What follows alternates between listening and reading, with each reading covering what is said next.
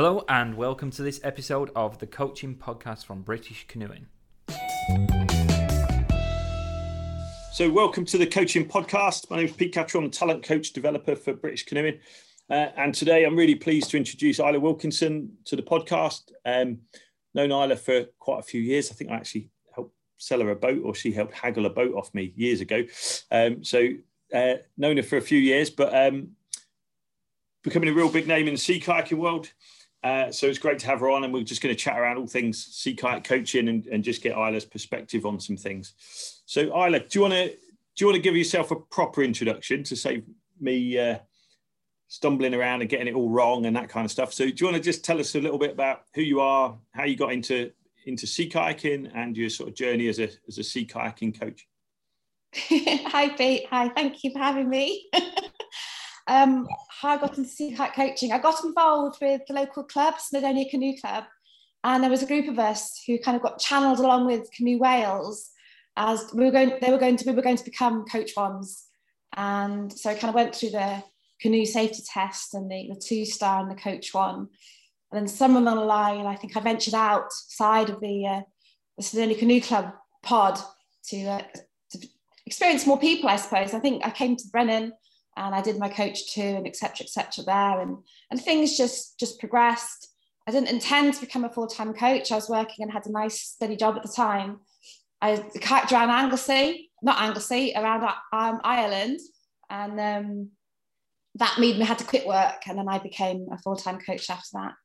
I progressed through the UKCC system. I became a Coach 3, advanced water coach.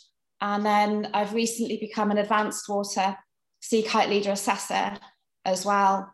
And I'm providing the online coastal navigation. And next month, I've got an open water nav. I'm going to be processing, hopefully, as well. So that's kind of where I am, really. Wow.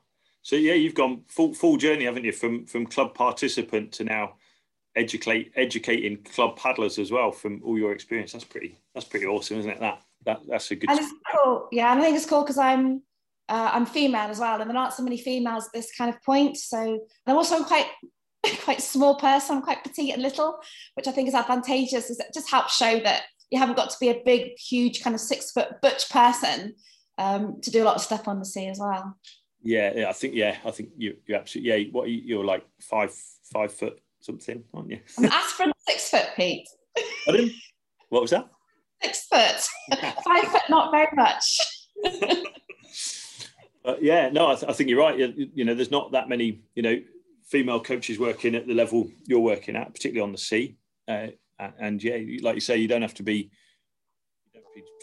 tall, you don't have to be particularly big. You've just got to be effective in your boat, haven't you? I think, and be able to do your thing. I think that's great. I think it's a really good story, the whole coming from a club and almost by accident you had to quit your job because you went on a big kayak. I love that as well.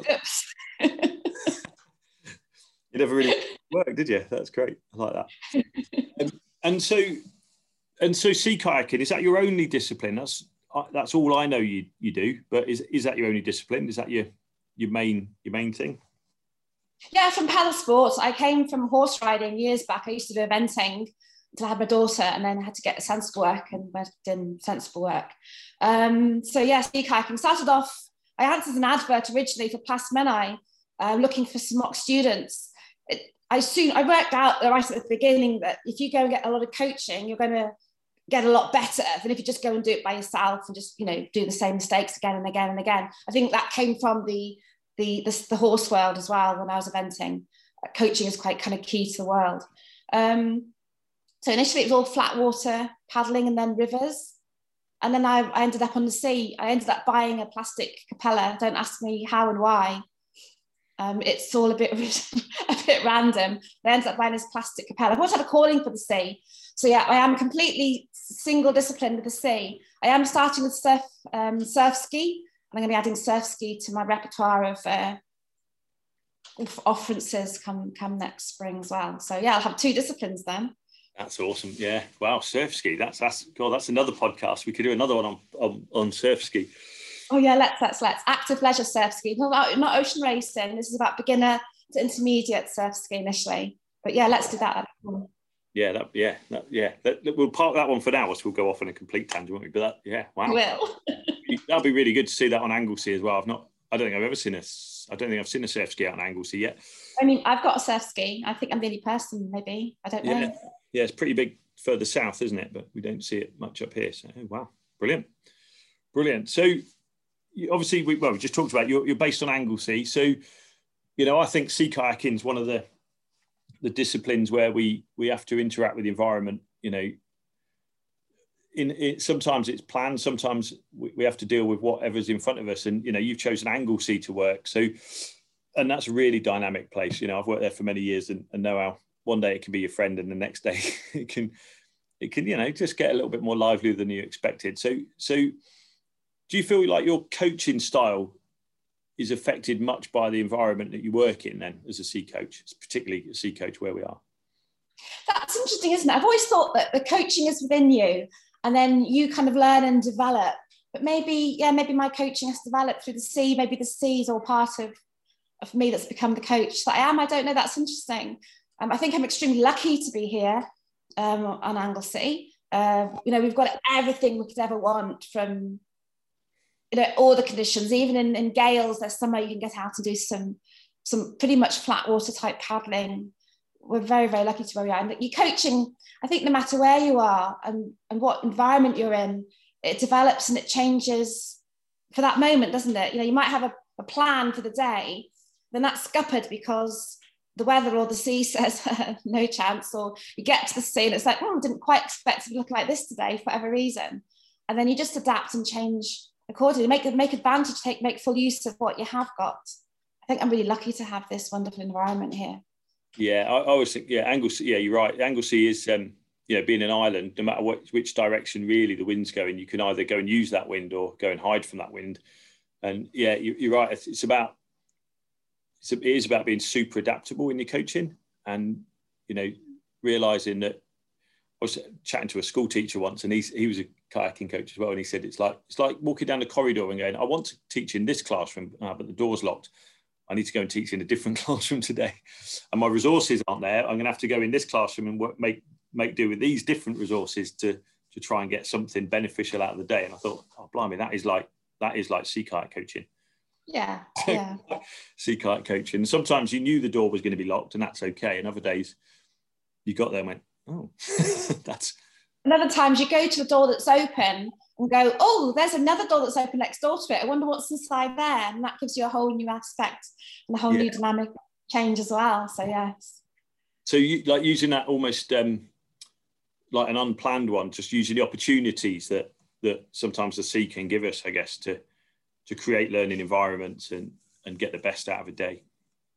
Yeah, absolutely. Sometimes there's a little tiny spot that's just going to create itself somewhere that gives you just a wonderful opportunity to do a little coaching session there, or you might move off somewhere else, or you might be intending to do something in a certain area, but you don't actually get to that certain area because along the route you found some even better suggestions of other ideas to do. So yeah, it's completely dynamic and things change.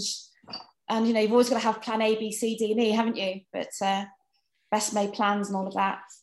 Does that go with your mindset? So some people that I speak to, like if they can't work to a plan, they really struggle. So how do you manage that? Because some people really like a plan, other people can work just off the cuff and deal with what's in front of them. Is that something that you've learned to do, or is that just like a natural thing for you to be able to do that?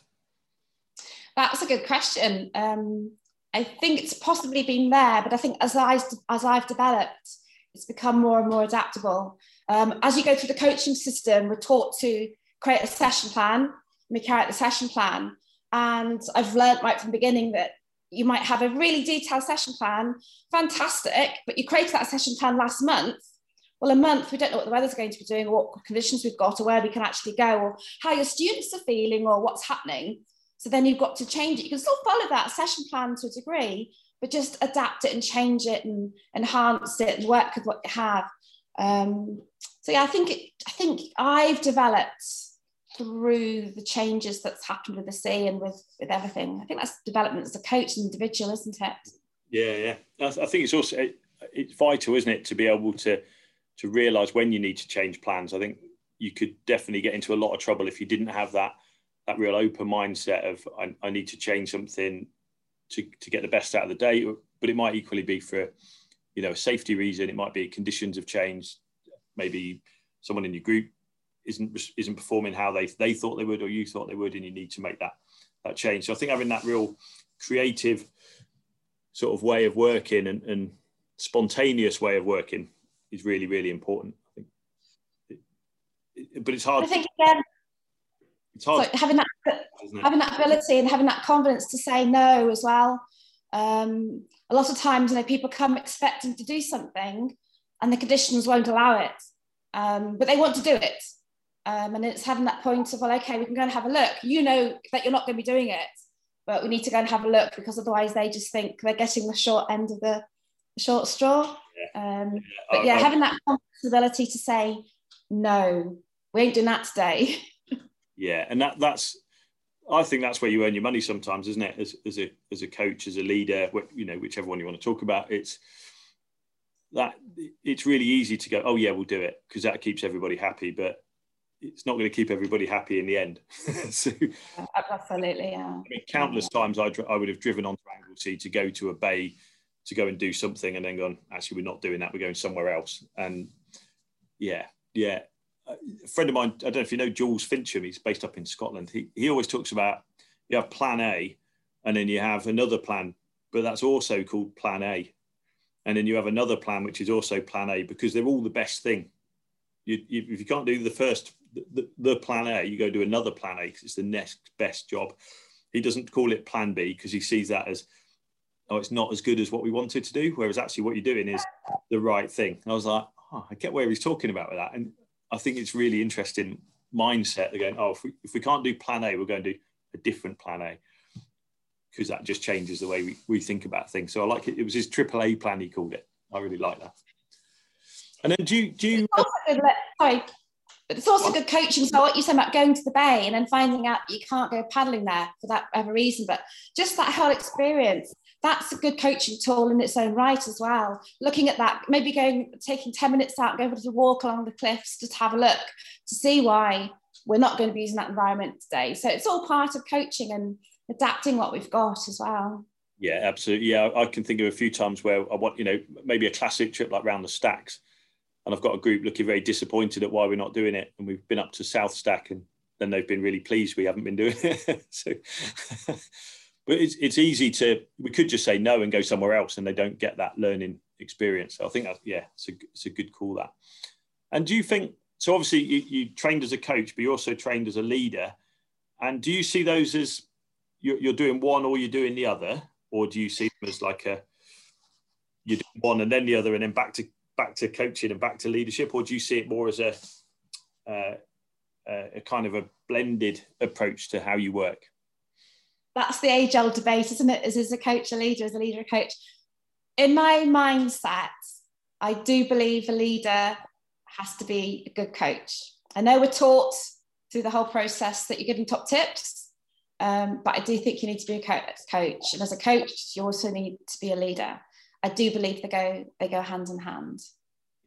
Yeah, I'm totally with you. And especially in the sports, not just sea kayaking, but in any adventure sport really, where we're out, especially if we're doing journeys and that kind of thing, where I don't think we switch one off and one on. I think it's constantly thinking about what's the best thing to be doing, what's the style that I need to adapt now. I think, yeah, that's good. I just see some people that go, oh, I'm coaching today or I'm leading today. I'm like, I don't think they're that separate.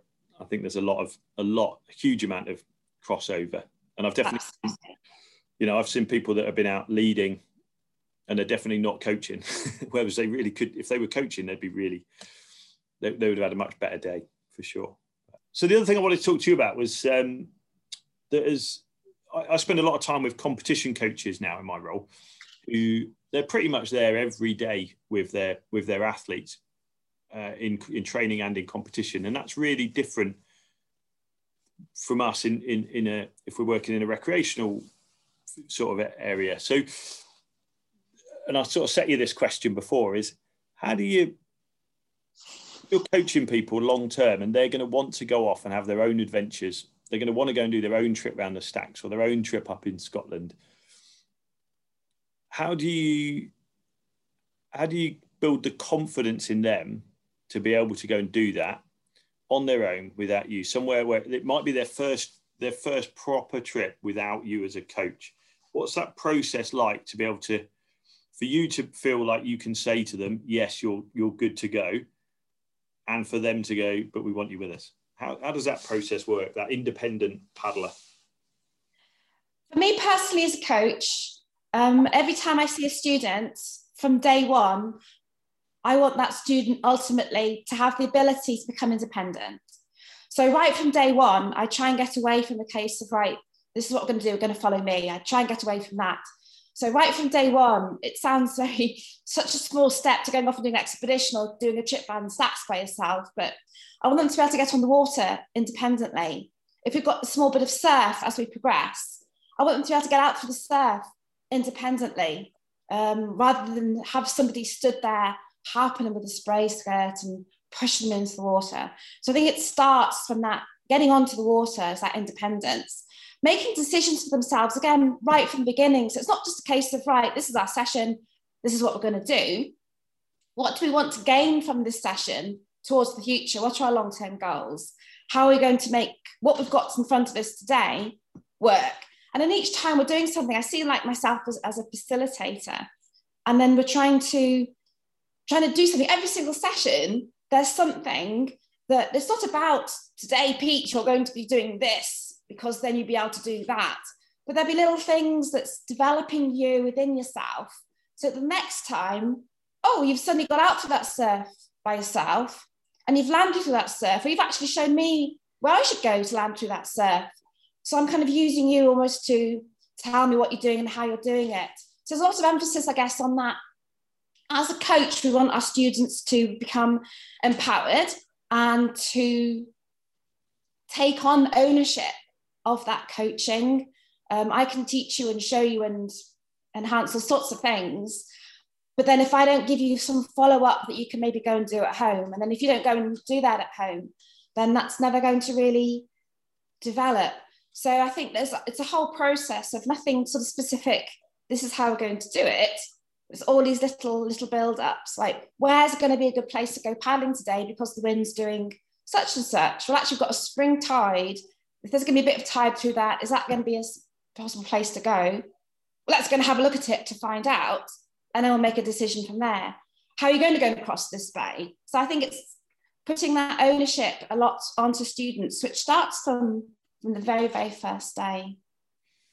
Brilliant. Does that kind of answer the question at all? That answers it perfectly. So what I'm hearing there is that you're sharing, almost like you're verbalizing everything that's going on in your head to help them understand why you're making the decisions you're making, so they can understand that, and then getting them to verbalize what they're seeing and what they're thinking, so that they've got something then to reflect on and something to build on and something to learn from, so that like you say, you could show them the way out through the surf. They get out through the surf, great. But do they understand why you picked that particular launch point, and why did you time it with that particular set coming in, or whatever it happened to be? Why did you suddenly accelerate when you accelerated and shouted paddle at them pretty quick?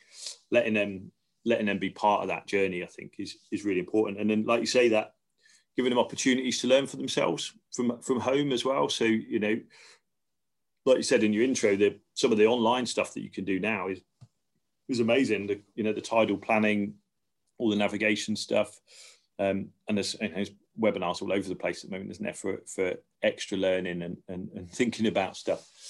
So yeah, I think having that mindset of right from the start with your students, and like you say, having that goal setting. So what do you want? Do they want to be guided every day? Is that how they see themselves? Or do they want to be independent paddlers? And then once you know that, what their motivation is, then you can work with that and take them forward. I mean, Brian, I remember a long time ago, I had a guy and I tried to teach him rescues and I tried to teach him to roll. He didn't want to know any of that because he was only ever going to be guided and rescued. And it just completely, it just butted up against me. I was like, but why would you do that? Not. But you could go and have all these adventures. He goes, oh no, I'll just employ someone to take me and look after me. Oh, okay. And it was just different. And, you know, I've spent my lifetime trying to get people to go and do their own adventures. So I'm with you on that one. Yeah. It's individualistic, isn't it? It's like everybody's an individual, and every situation is individualistic to that individual in the environment, and it's maximizing their own potential as well. Like some people want to go and do stuff straight away, which maybe isn't the safest thing to go and do. So then you have to adapt to make sure they realise why as well. But then, for example, I had a friend recently, she was going to do her Advanced Sea Kite Leader Award, and we went to go for a paddle, and it was just the most perfect opportunity. So it was a really foggy day. So it's like, well, let's go to the Skerries. So I got to do all the planning, and she took me to the Skerries, really, really foggy day. Something she's probably never done by herself in a million years. But what a great little tool of empowerment. So then she felt happy, and it's good. Little things like that. Yeah, brilliant. And a lot of people would shy away from that on a day like that. They'd go and do something else, wouldn't they? And that's absolutely taking a really good learning opportunity. Skerries, because I think that's why, again, it's also key, like, to individuals. An awful lot of people you never ever do that with, of course.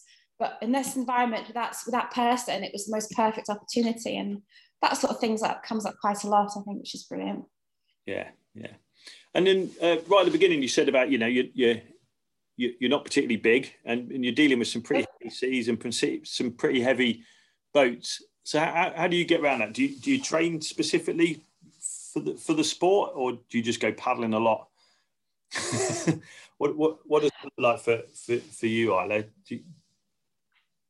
When I first started paddling, I was doing a lot of solo paddling, because when you're a beginner, like, no one wants to paddle with you, do they? So it's solo paddling, and you know, you kind of work out, make mistakes. And then I thought I'd paddle around Anglesey, because then people would want to paddle with me. But then the opposite happened, and they didn't want to paddle with me, because paddle around Anglesey. Anyway, then you soon start to realise that kit's really, really important. Then I was asked, when I go paddling by myself, do I just paddle or do I work hard? And I thought, well, that's a good thought. And I wasn't, I was bimbling. And so I had to change my bimbling to my blatting. So, like, you know, a 1 hour blat was worth a whole day of bimbling, isn't it? Yeah.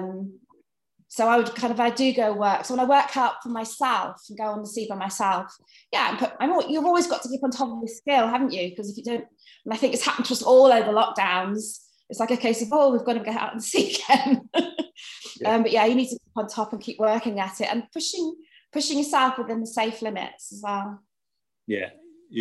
And using that time on the water yourself to build the fitness and build the strength, because, you know, it's really important, I think, as a coach, as a leader, that you don't get to the end of every day at work tired. You've got to have that extra in the tank. That, you know, I always used to talk to trainee leaders and go, at the end of the day, could you have towed a few people into that headwind?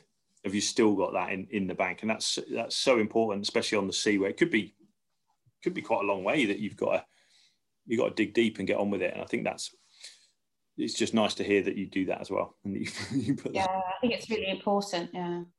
Yeah, you see. That's what technique comes into it as well, doesn't it? I think also gear is so important, because, like, when I first started kayaking in this plastic green Capella, and this is kind of maybe going off on the sidetrack a little bit, I don't know, but people say, right, edge your kayak and do this and do that. Well, if you're a little dot sat in a great big boat where the cockpit comes up to your armpit, it's very difficult to get it to edge and to maneuver. So having that right kit, that right gear, it's so important, I think, as well.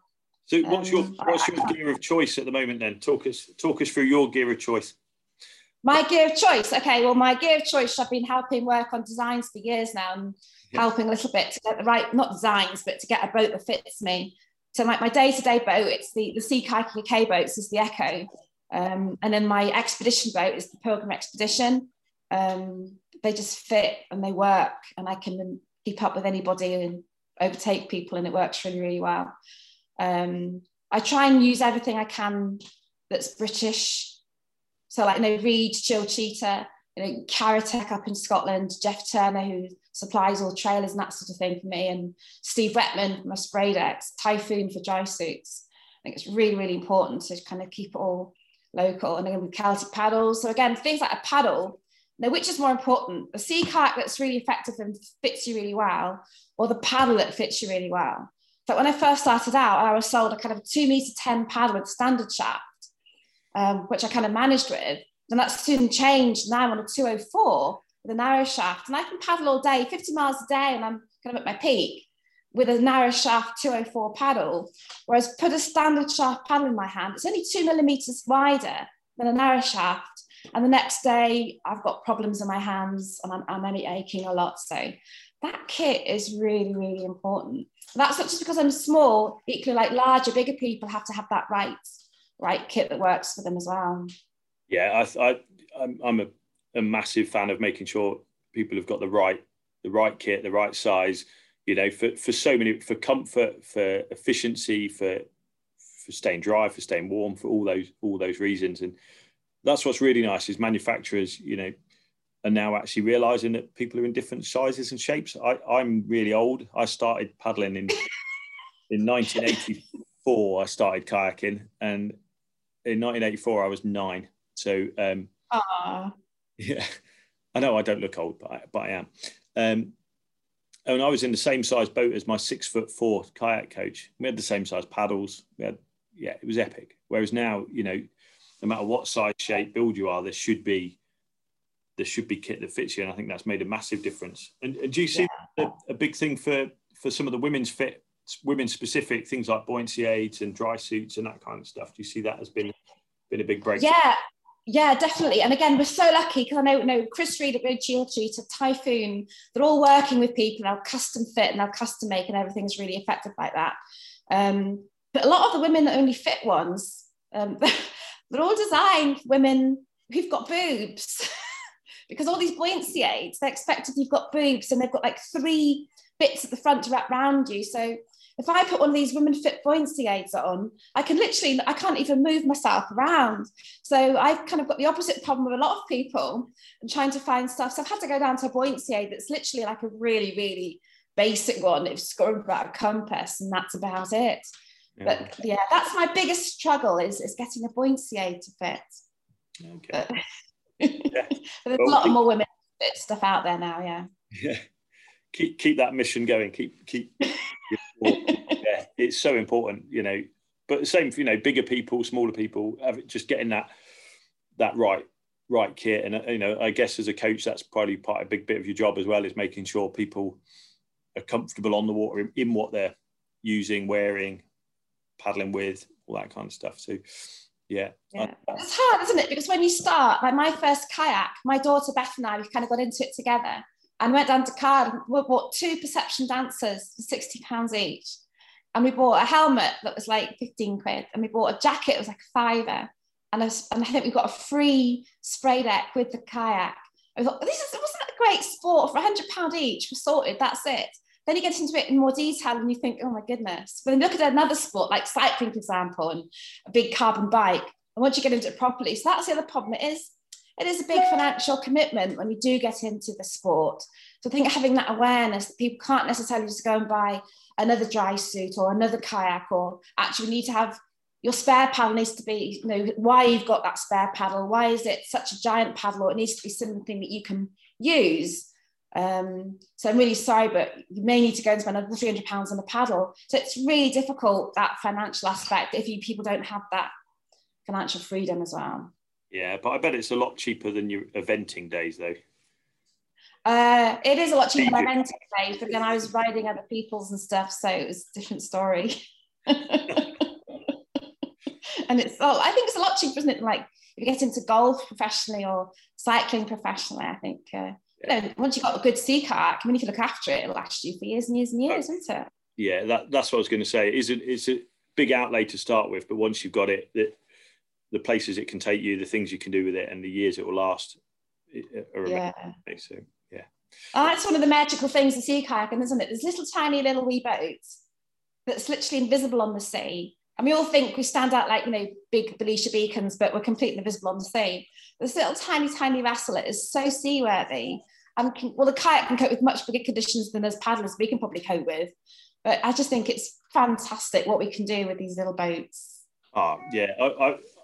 When I was selling people the idea of sea kayaking on courses, and they're like, oh, I don't know about this. There is no other boat on the sea, I don't think, that can get you the variety of places that a sea kayak can. You know, you can get into the shallows, you can get into caves, you can go do massive crossings like any kind of yacht can do. it's amazing. And you can pick it up and put it on your roof, which is amazing. Yeah. So no, it's a great sport.